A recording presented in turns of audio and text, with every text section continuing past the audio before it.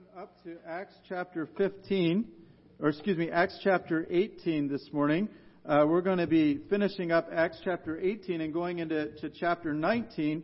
And part of the reason we're going to do the end of a chapter and the beginning of a chapter is these events really go together. They flow and connect here with the narratives. We have to remember, and sometimes we forget this, when Scripture was originally written, they didn't put in numbers and chapters.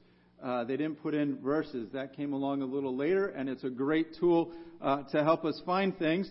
But sometimes, on occasion, you'll find something where the thought continues across a chapter break. So we're in Acts chapter 18, and we're starting in verse 18.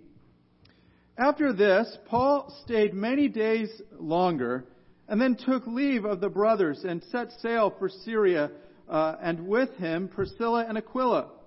At Cenchrea he had cut his hair, for he was under a vow. And they came to Ephesus, and he left them there, but he himself went into the synagogue and reasoned with the Jews. And when they asked him to stay for a longer period, he declined, but taking leave of them, he said, "I will return to you if God wills." And he set sail for Ephesus. When he had landed in Caesarea, he went up and greeted the church and then went down to Antioch. After spending some time there, he departed and went from one place to the next through the region of Galatia, Phrygia, strengthening all the disciples. Now a Jew named Apollos, a native of Alexandria, came to Ephesus. And he was an eloquent man, competent in the Scriptures. And he had been instructed in the way of the Lord and been fervent in spirit. He spoke and taught accurately the things concerning Jesus, though he knew only the baptism of John. He began to speak boldly in the synagogue, but when Priscilla and Aquila heard him, they took him and explained to him the way of God more accurately. And when he wished to cross to Achaia, the brothers encouraged him and wrote to the disciples to welcome him. When he arrived, he greatly helped those who through grace had believed. For he powerfully refuted the Jews in public, showing by the Scriptures that the Christ was Jesus. And it happened that while Apollos was at Corinth, Paul passed through the inland country and came to Ephesus. And when he had found some disciples, he said to them, "Did you receive the Holy Spirit when you believed?" And they said, "No, we have not heard that there is a Holy Spirit." And he said, "Into what then were you baptized?" And they said, "Into John's baptism." And Paul said, "John baptized with a baptism of repentance, telling people to believe in the one who was to come after him, that is Jesus." On hearing this, they were baptized in the name of the Lord Jesus. And when Paul had laid his hands on them, the Holy Spirit came on them, and they began speaking in tongues and prophesying. There were about 12 men in all. And he entered the synagogue and for 3 months spoke boldly, reasoning and persuading them about the kingdom of God. And when some became stubborn and continued in unbelief, speaking evil of the way before the congregation, he withdrew from them and took the disciples with him, reasoning daily at the hall of Tyrannus. This he continued for 2 years, so that all the residents of Asia heard the word of the Lord, both Jew and Greek. Let's pray this morning. Our gracious God and Heavenly Father, we ask this morning that you would just instruct us from your word, that you would speak to us. Your word is living and active, sharper than a two-edged sword. And so, Lord, we ask that you would be in our midst. We ask that your Holy Spirit would be present, that you would give me the words to say, that these words would comfort where we need to be comforted, correct and rebuke and challenge us where we need to be corrected and challenged, Lord. Oh, Lord, we pray that you would call people to yourself and that you would feed us with the truths of your word, eternal truths. We just praise your name again in the name of the Lord Jesus. Amen. If you've followed the news this week, Turkey was in the news on Friday and then even some on Saturday. There was an attempted coup in Turkey. Always kind of a scary thing when nations are revolting. But what's fascinating to me, and what I think we should remember, is we're in a passage of Scripture that deals with Turkey. The early church started in the nation of what is now modern-day Turkey. After, of course, it spread out from Jerusalem where it began and then up into Antioch. But some of the earliest churches were in the region of the world that we now call Turkey. And there are many unbelievers in Turkey today. There are many people that are secular. There are many people that follow Islam. There are some Christians. And most of those that claim to be Christian are not evangelical Christians. Turkey continues to be a needy country. There needs to be evangelism. There needs to be a discipling of Christians. Not too long ago, there was a young couple that visited our church, and they're looking at going back to Turkey. They just popped in. They didn't do any kind of presentation.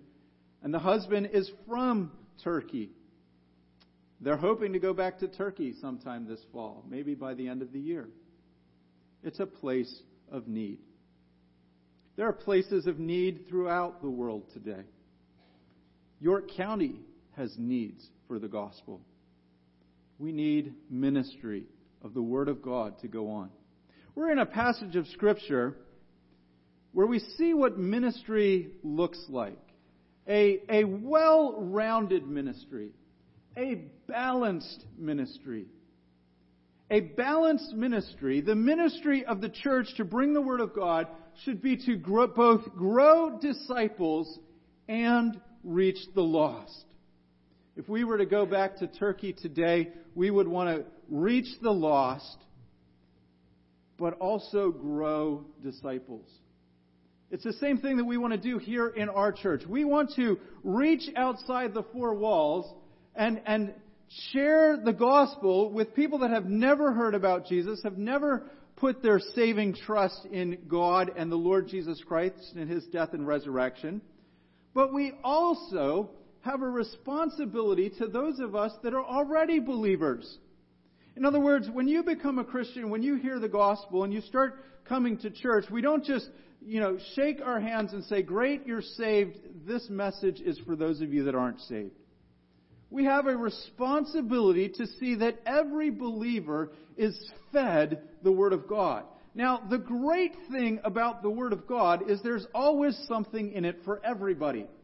You can never have believed in Jesus Christ, and there's something in the Word of God for you to hear today, even during this sermon.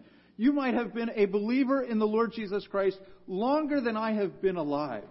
And that's probably true for some of you. But there is always something in the Word of God for each and every one of us. So a well-rounded ministry will grow disciples and reach the lost. First, this morning, and we've broken this down into 3 points, and really what I want you to see is how the first section sets up the two incidences. First incidence would be with Apollos. Second incidence would be with these other 12 men. But this first section will set this up. We must strengthen disciples and reach the lost at the same time. So Paul, Priscilla, and Aquila, they're in Corinth, and then they leave to go to Ephesus. Look at verses 18, 19, and 20. After this, Paul stayed many days longer and then took leave of the brothers and set sail for Syria.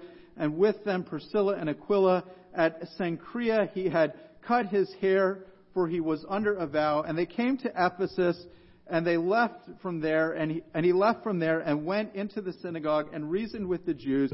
And when they asked him to stay for a longer period, he declined. So, I wish I would have put this up on a map, but you'll just have to kind of remember the last time you had geography and kind of remember where Greece is. And remember how it juts out and it has all those weird like isthmuses and peninsulas and stuff. And that Corinth is in the lower part of Greece.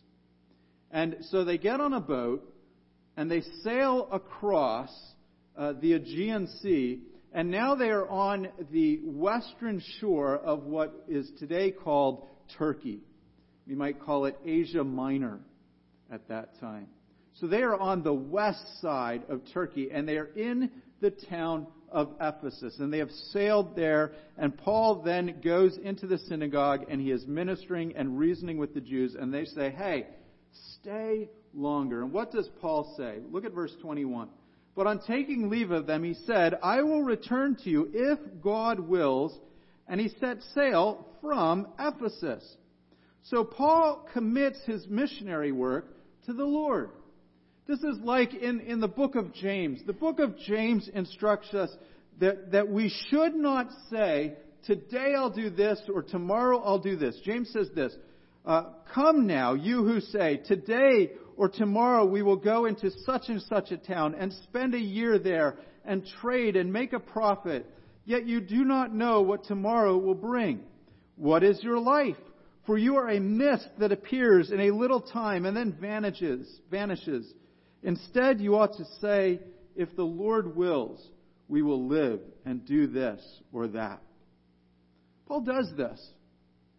Paul says, in effect, I hope that I can get back around here. But you know what? It's in the Lord's hands. It's the Lord's will. What is Paul in the great scope of things? You know, when you compare a human being to the size of the universe, we are like a grain of dust compared to the vastness that is out there. We are but a mist in the short period of life that you have here on earth, compared to just how long human history is. We're just like this tiny mist that is there in the morning, but then by afternoon it has just gone away, or even by late morning it has just faded away. And so we are not to run our lives and think that we are somebody. I'm going to go here, I'm going to do this, I'm going to accomplish these things because I am someone of importance. Rather, we're to say, if it's the Lord's will, I'll go here. So even Paul in his missionary journey says this kind of humility in how he carries himself. Then we notice that he leaves Ephesus and he heads back to Caesarea. So he gets in a boat and he sails down through the Mediterranean. And Caesarea is a coastal city not far from where Jerusalem is, just north and to the west on the coast there. So he's down sort of where modern-day Israel would be. And he landed at Caesarea, and then it says he went up and greeted the church, and then he went down to Antioch. So he heads north to Antioch, but in heading north, you go from high ground to low ground. So Acts says he heads down, and Antioch is kind of right in that corner if you're heading north. Then it says, after spending some time there, he departed and went from one place to the next through the region of Galatia and Phrygia, strengthening all the disciples. This would be part of the south side of modern-day Turkey, kind of right up through the middle. And so he cuts straight across the nation. All those places that were in the news this weekend is right where Paul is going and ministering. But what I want you to notice here is he is both preaching the gospel to the lost. When he is in Ephesus, he goes into the synagogue, he's reasoning with the Jews, he's going to people that have never heard the gospel. And then, when he's in Phrygia and Galatia, those regions that became known as the Galatians churches, where the letter to the Galatians is written, he's strengthening churches. Now he's still doing evangelism and preaching the gospel, but he's also going into the church and saying, let me build you up. Let me teach you more about Jesus. I want to make sure that you stay strong in your faith. I want to make sure you're growing in the faith. Let me explain more of the Word of God to you. Let me do more preaching. This leads us then to our application of this first point. There are two things that we need to do in ministry.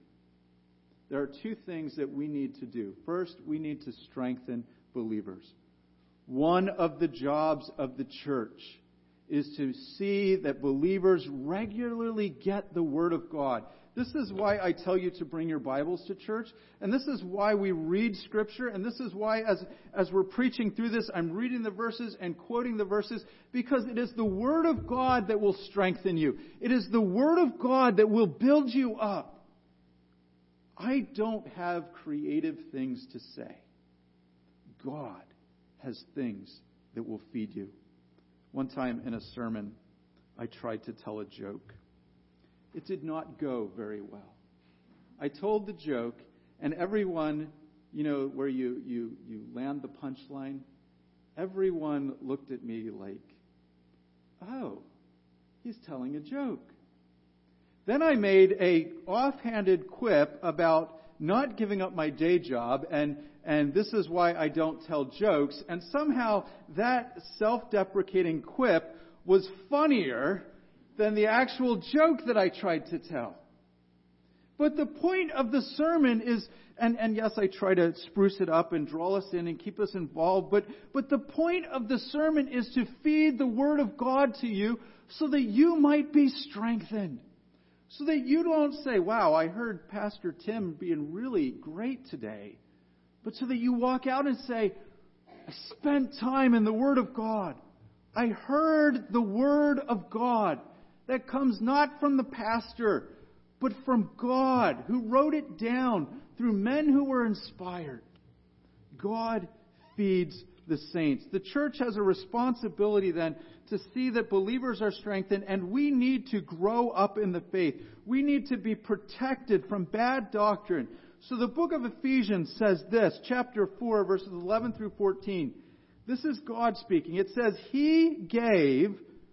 God gave the apostles, the prophets, the evangelists, the shepherds, which is another word for pastors, and teachers, to equip the saints for the work of ministry, for the building up of the body, that we may attain to the unity of the faith and the knowledge of the Son of God, and a mature manhood, to the measure of stature of the fullness of Christ, so that we may no longer be children tossed to and fro by the waves, and carried about by every wind of doctrine, by human cunning and craftiness, and in deceitful schemes. We don't want you to get led astray. I won't embarrass you by asking you how many go to the gym here. But if you go to the gym, chances are you've either seen or you have a trainer. And what is the trainer's job? They're to see that you work out. They're to see that you do the right exercises. And what is their goal? It's to build your body so you can have great bulging muscles, right? What is the goal of the church? It's to build the body of Christ. Why does God give teachers and pastors to the church? So that each one of us can be built up. And then we're not just built up individually, but just like your body is knit together with multiple muscles, we are knit together in love and unity. And then, did you ever stand outside on a really strong day where it's windy and stormy, and you have to brace yourself from the waves? When you're strong in the Lord, you can brace yourself from false doctrine. You can brace yourself from all kinds of crazy ideas that are out there. And if you're a parent and you've ever taken your kids out on a windy day, you know you got to hang on to them, right? And you worry about them because it's so easy to knock a little child over.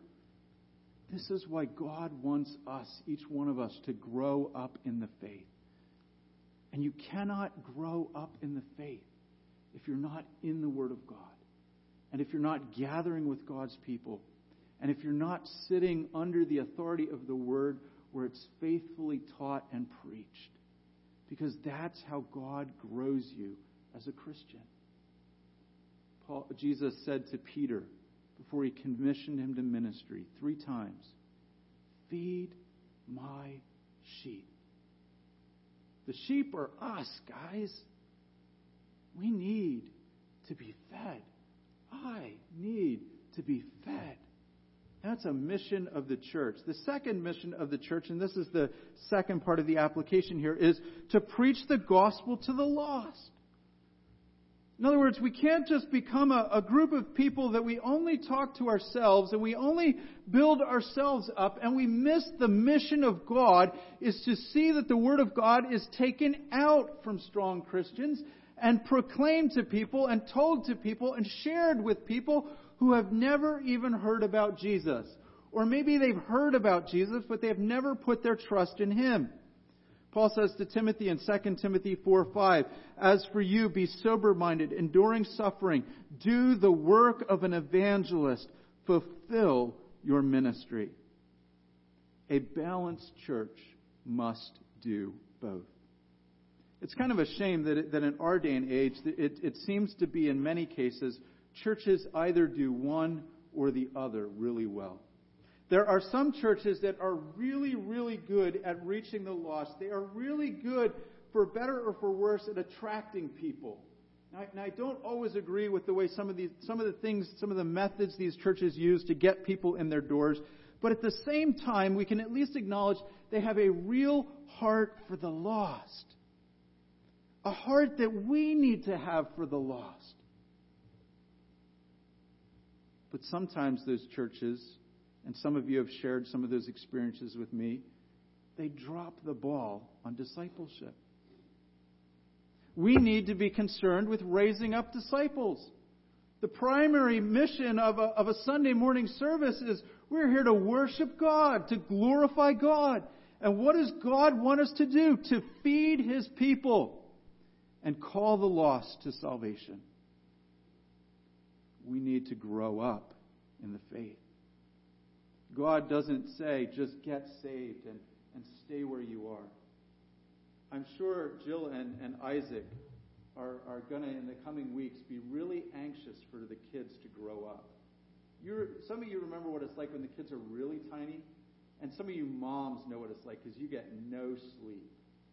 And you just go, man, I can't wait till those kids grow up. I can't wait till they're sleeping through the night. I can't wait till I don't have to change another poopy diaper. You want your kids to grow up. Of course, then when they grow up, you go, oh, I wish they were little. But in the same way, we want believers to grow up. But we want new babies, spiritual babies. And so sometimes we have to take the gospel out there to reach the lost. It's not either or. Either we're a church that reaches the lost or we're a church that disciples believers. It's both and. That's our mission, guys. That's what God has called each one of us here. That's why He's left us here on the earth to do these things. I want to show you how this works as the passage unfolds. We have two incidences. So our second point this morning is feed Christians the Word of God so that they might come to a full understanding. This is the raising disciples point. And I want to look at Apollos here. Look at verse 24. We have Apollos coming to Ephesus.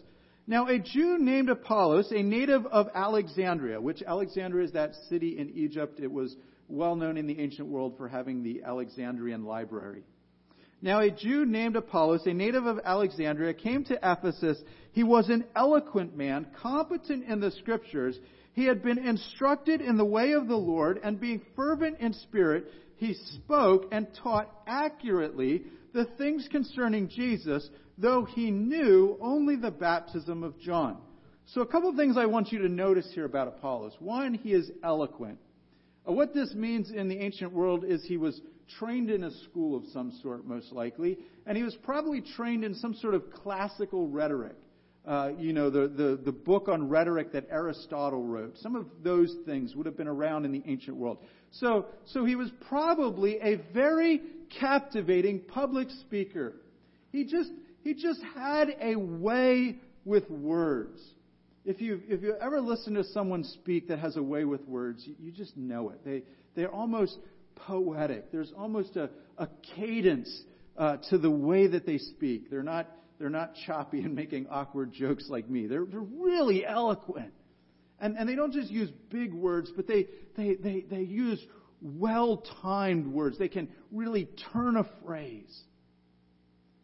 It was said the Queen of England would come and listen to Spurgeon speak, and she said to him one time on the way out the door, she said, I don't like what you say, but I never get tired of hearing how you say it. He was just eloquent. And she didn't like this gospel stuff, this message of sin and death on the cross and all these things, but just the way he spoke. He was a man of eloquence, and so was Apollos. But more importantly, it says he knew or he was competent in the Scriptures. So he knew and he understood the Scriptures. So his preaching was not just empty rhetoric. Sometimes today, and I wouldn't recommend that you do this, but if you go on YouTube and you just watch some of the preachers that are out there, some of them are really great storytellers, but they don't know how to preach the Word of God. They can't. They use verses out of context. They are eloquent. They pull the audience in. They tell these edge of your seat stories and jokes that make the crowd laugh, and they pull you along. But they're not competent in the Scriptures.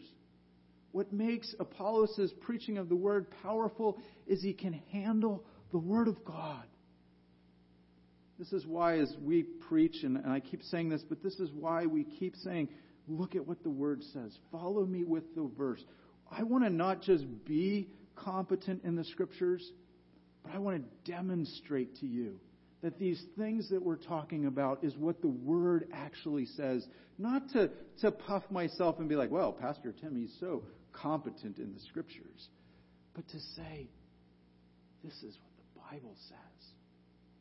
That's my mission for being here. Not to be eloquent, although it's great when you can be eloquent, but to be competent in the Scriptures. To rightly divide the word of truth. That doesn't mean we cut up the word when Scripture speaks that way. It's this idea of finding the right path. That you're teaching Scripture in the right way. We are explaining it in a way that is true and accurate. Apollos was competent in the Scriptures. It says that he had been instructed in the way of the Lord, and then verse 25, and being fervent in spirit. I think this language here, fervent in spirit, I think the S should probably be capitalized, because I think it's probably a reference to the Holy Spirit. It's the same phrase that Paul uses in Romans 12:11. He says, do not be slothful in zeal, be fervent in spirit, serve the Lord. I don't think it means just he was an exciting, passionate guy. I think it means he had a passion that came from the Holy Spirit. That the Holy Spirit was at work through what he was saying. He was convicted. He believed these things. He was truly saved. And the Holy Spirit was in his ministry. There is a sort of human zeal that we can find in speaking and preaching. The pastor, the speaker gets worked up, can hype things, can do this wonderful job. And it's not always bad. But what has real power is the gospel. The gospel is the power of God, and it needs to come with a fervency of the Holy Spirit. That there is a weightiness to what we are saying. That the speaker and the preacher truly believes these things and has been transformed by the grace of God. And it is not just standing here as a hypocrite saying, you need to believe in Jesus, but as one who has believed in Jesus and walked with Jesus and is manifesting the fruit of the Spirit. And Apollos had that kind of fervency. And then it says he taught accurately the things concerning Jesus. What he was saying was true. Notice that it says he taught accurately concerning the things concerning Jesus. Apollos knew and had faith in Jesus. I think it's significant that it doesn't just say he taught accurately concerning the Christ, but he taught accurately concerning Jesus. That he knew that Jesus was the Christ. It wasn't just that Apollos was very good in the Old Testament Scriptures and was going around and preaching and saying, this is what the Christ will do. This is what he will be like when he comes. It's that Apollos was going around just like Paul and saying, Jesus is the Messiah. And let me tell you about the life and ministry of Jesus. As it says in 1 Corinthians chapter 12, verse 3, no one can say that Jesus is Lord except in the Holy Spirit. I conclude that Apollos was a genuine believer. He taught accurately concerning the things of Jesus. We don't entirely know how he heard all this. It says he was instructed in the way of the Lord. Someone came down and shared with him the Scriptures. shared with him the Old Testament, the fulfillment. Somehow he knew about John and John's baptism. Perhaps he had gone up during the ministry of John. John talked a lot about Jesus. I didn't compile all the quotes in the Gospels, but just one from the Gospel of John. John the Baptist says, as Jesus is coming, "Behold the Lamb of God who takes away the sin of the world. After me comes a man who ranks before me, because he was before me."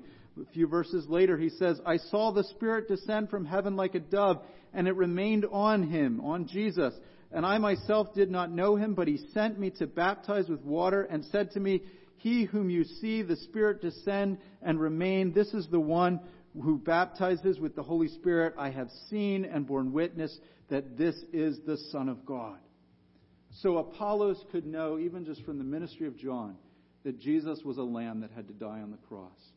Apollos could know, even from the ministry of John, or someone who shared this with him, that Jesus is greater than John, that Jesus is eternal, that he is the Son of God.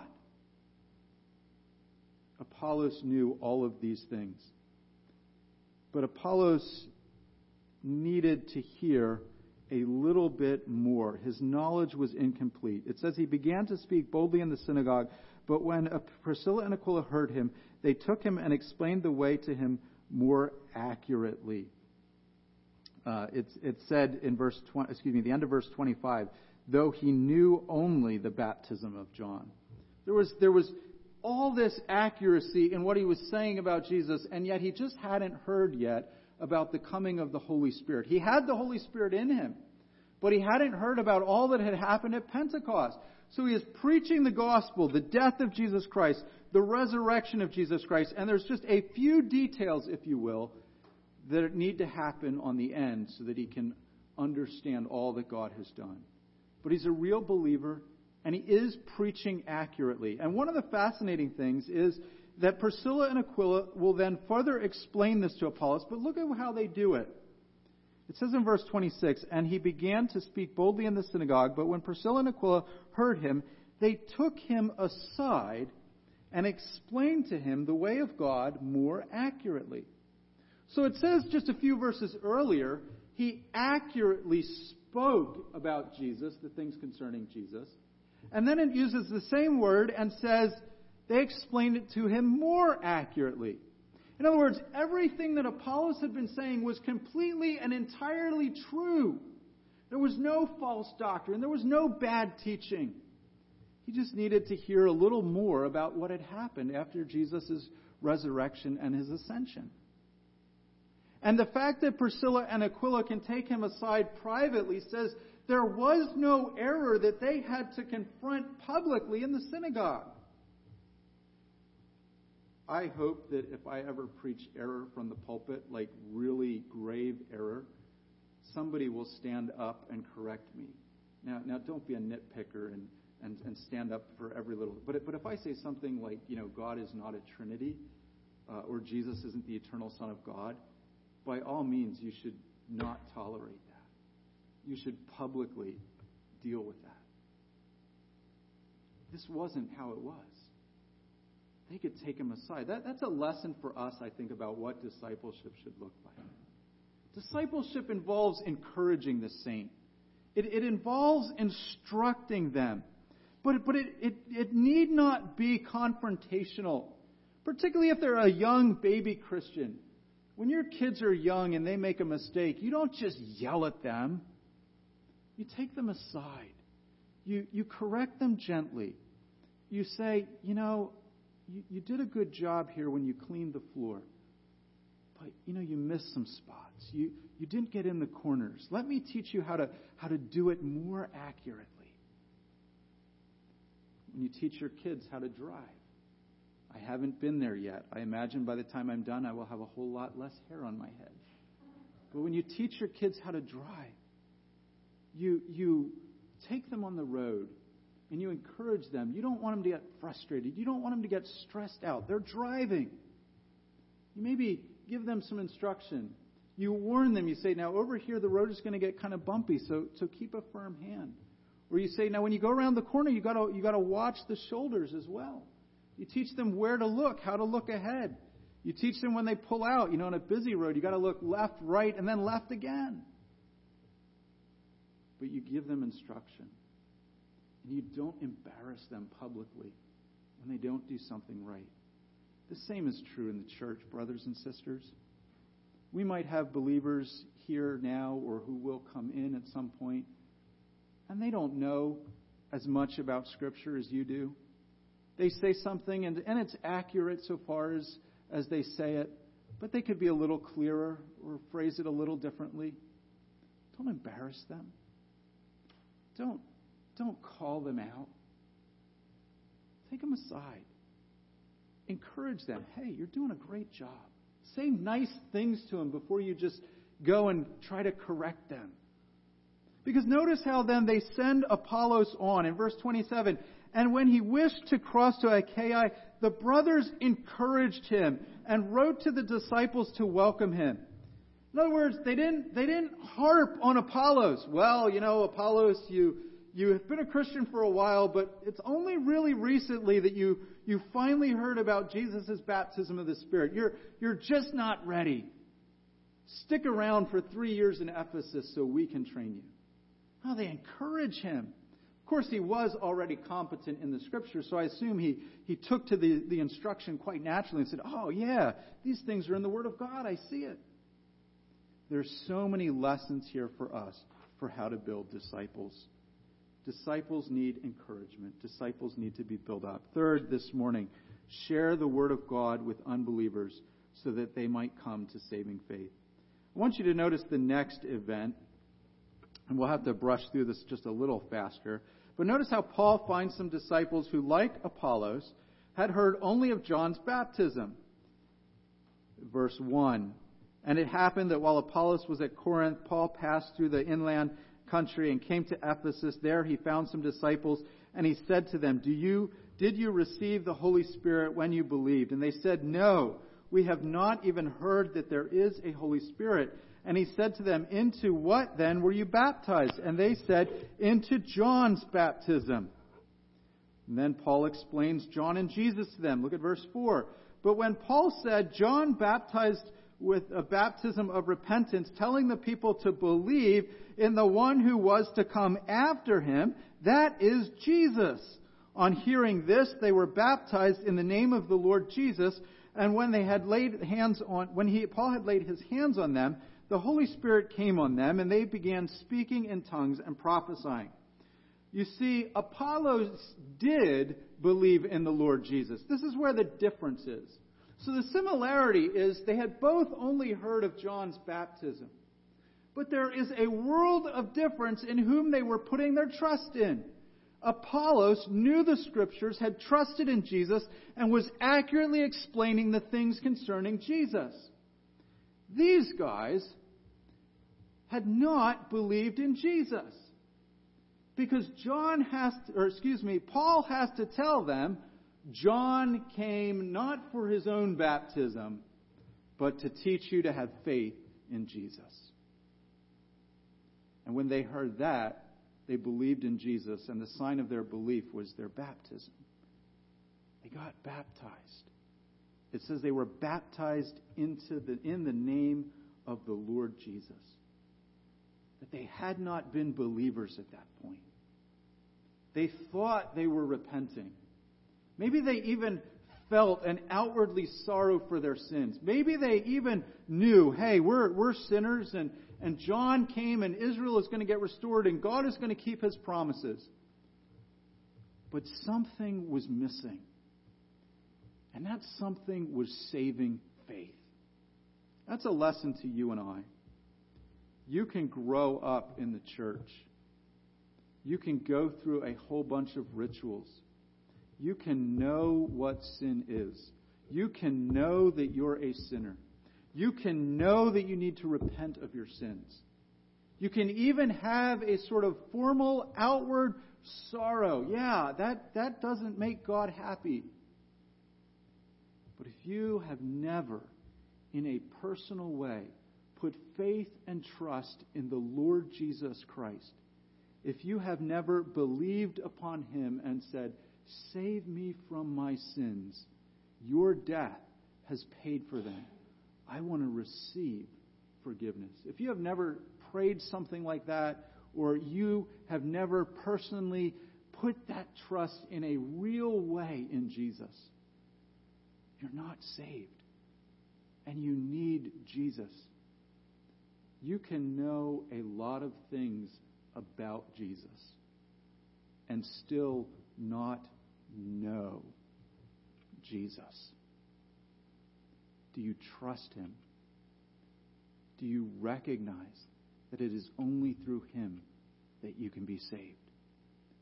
Trust is this idea of faith, belief. All of these words mean the same concept. It's this idea of seeing the burden of your sins, the immense guilt of it, and crying out to him as the only way to be saved. It's like throwing yourself at the mercy of someone else, saying, I need you. Forgive me of my sins. I can't do this.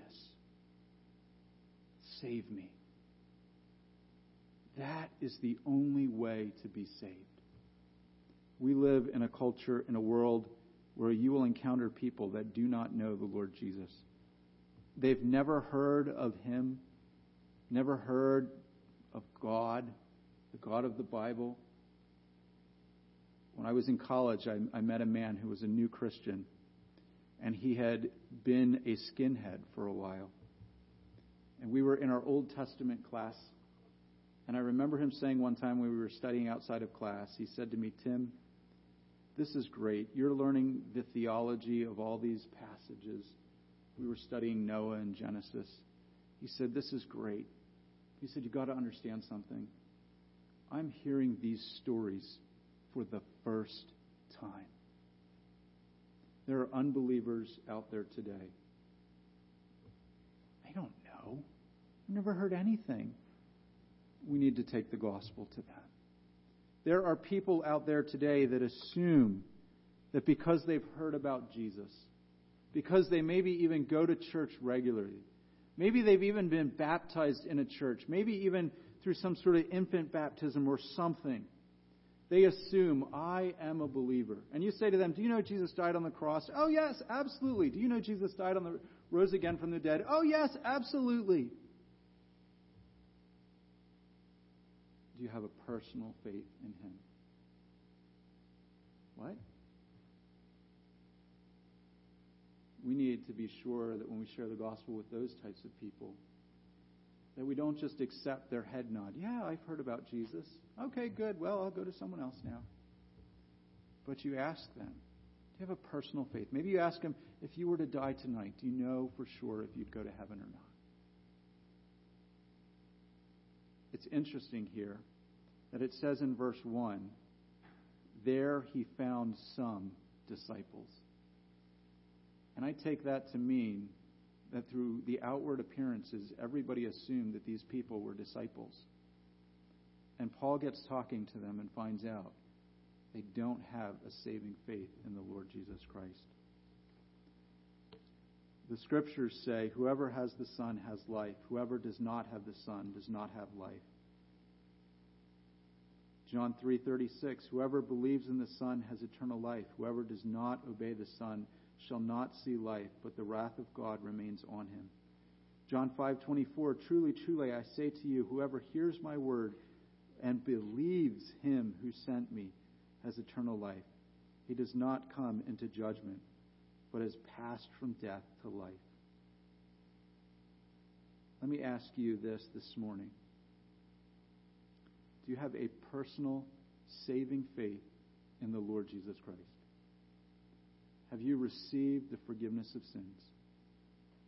If you were to die tonight, do you have confidence in the Lord Jesus Christ that you would go to heaven?